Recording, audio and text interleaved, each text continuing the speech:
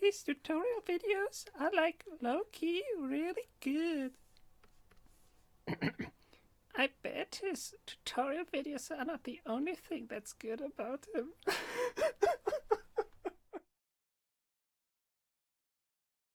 In this part we'll be talking about layers.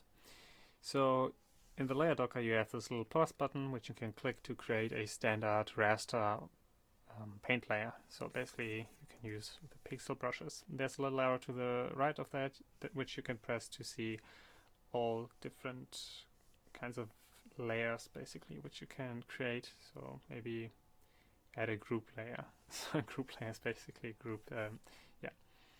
So Control Z, Control Z, yeah, whatever.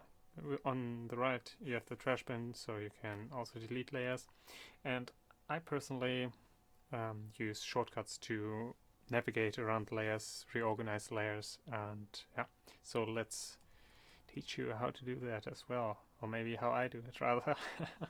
So under settings configure Krita, there are two shortcuts which are core. Well, they are all important, but whatever. So you search for layer, and there's the add paint layer. It's the insert by default, so I bind it to F because it's the next letter in the row. ASD F. And then there's another shortcut, merge down.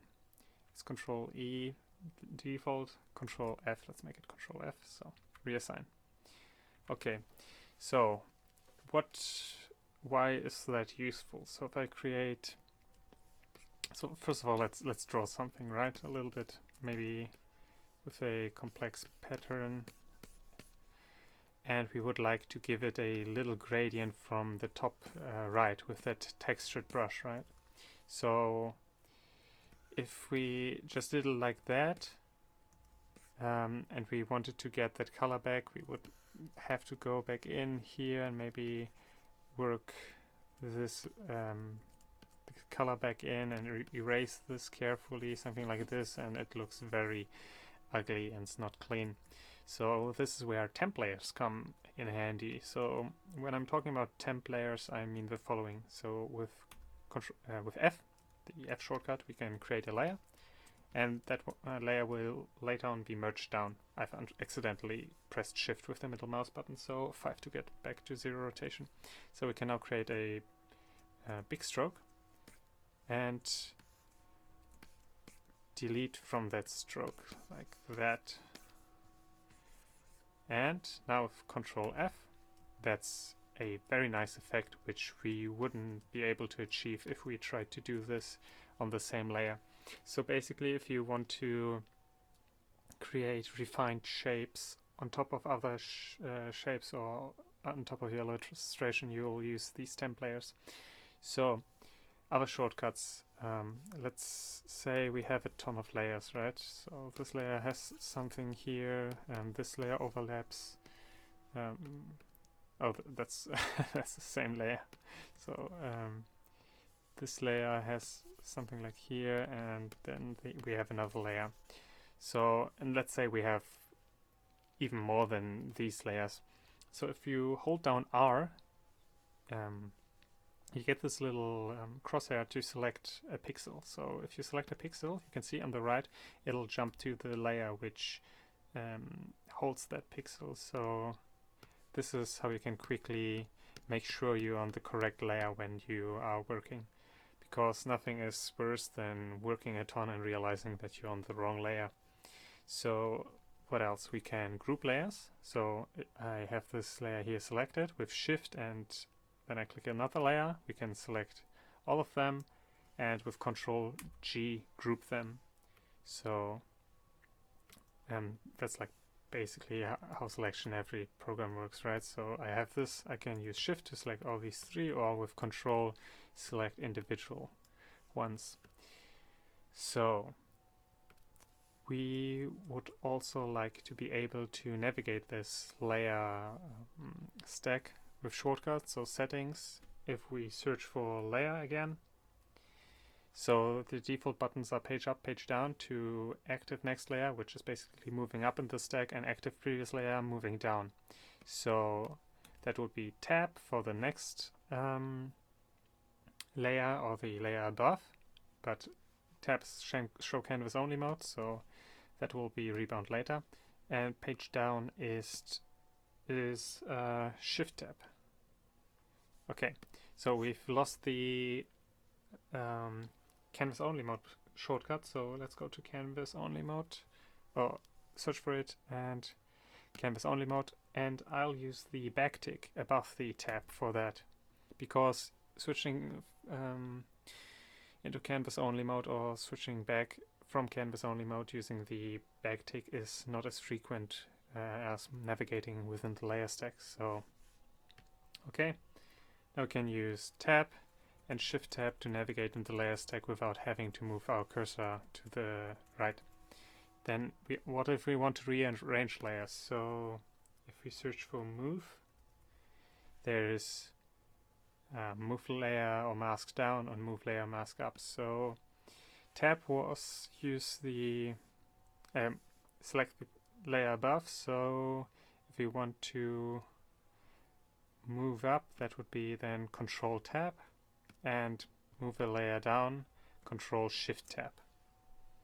Okay, so now let's with R select the appropriate layer, so this one, and with Control Shift tab we can move that layer down.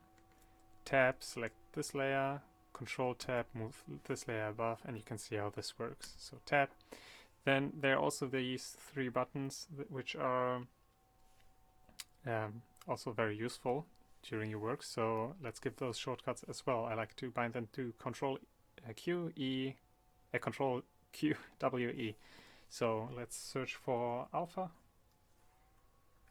I will link a post, or a video rather, relating to this alpha topic in this post. So alpha, toggle alpha, layer alpha would be Control E, toggle alpha inheritance would be Control W, which is closing a window by default, but that shortcut isn't used really. So, and then there is the layer lock. Toggle the layer lock, Control Q, which is quit. While working the program, I don't want to quit the program. So okay, you can now, if we select the previous layer with Shift tab, we can use Control Q to toggle the layer lock, as you can see on the right. Control Q, W, Control W, Control E, Control E. So what else? We know how to group those layers. We know how to move around within the layer stack. We can move layers around. Then let's maybe mention something else. So if you right click and go to add, these are common options that you might use. Transparency masks, the linked video explains. Filter masks are interesting. So they apply a filter to the whole layer you've selected. So this layer is a group in a sense. So we can toggle the Gaussian blur that we've just applied. And there are other options like add clone layer, which is kind of interesting. So if we press T for the move tool, usually rebind the move tool, but that's for another video maybe. So we can now maybe create a new layer within that group, go back to the brush tool with B, and if we paint in here, you can see it's mirrored in the clone layer. It's literally a clone. And what's even cooler is that if you have a layer, you can paint something on it. If you right click, there are the properties and the layer styles. So before I mention the cool thing, let's go to properties. This is where the channels are, which you can uncheck to get a certain effect. That's how you do chromatic aberration if you like that. So you duplicate a layer 2 times, uncheck different channels and shift them around. So, but the cool thing is, layers can also have layer styles. So for example, we can add a stroke to the layer and maybe make it thinner, like 4 pixels maybe, and increase the opacity, and maybe give it a slightly different color. Okay. So the funny thing is, if we now draw, whatever we do, it will have this layer style applied to it. or have this effect we've configured. So yeah, that's also pretty cool. And I think basically you can play around with the rest. Transform masks are interesting, and yeah, so we will see us in the next video.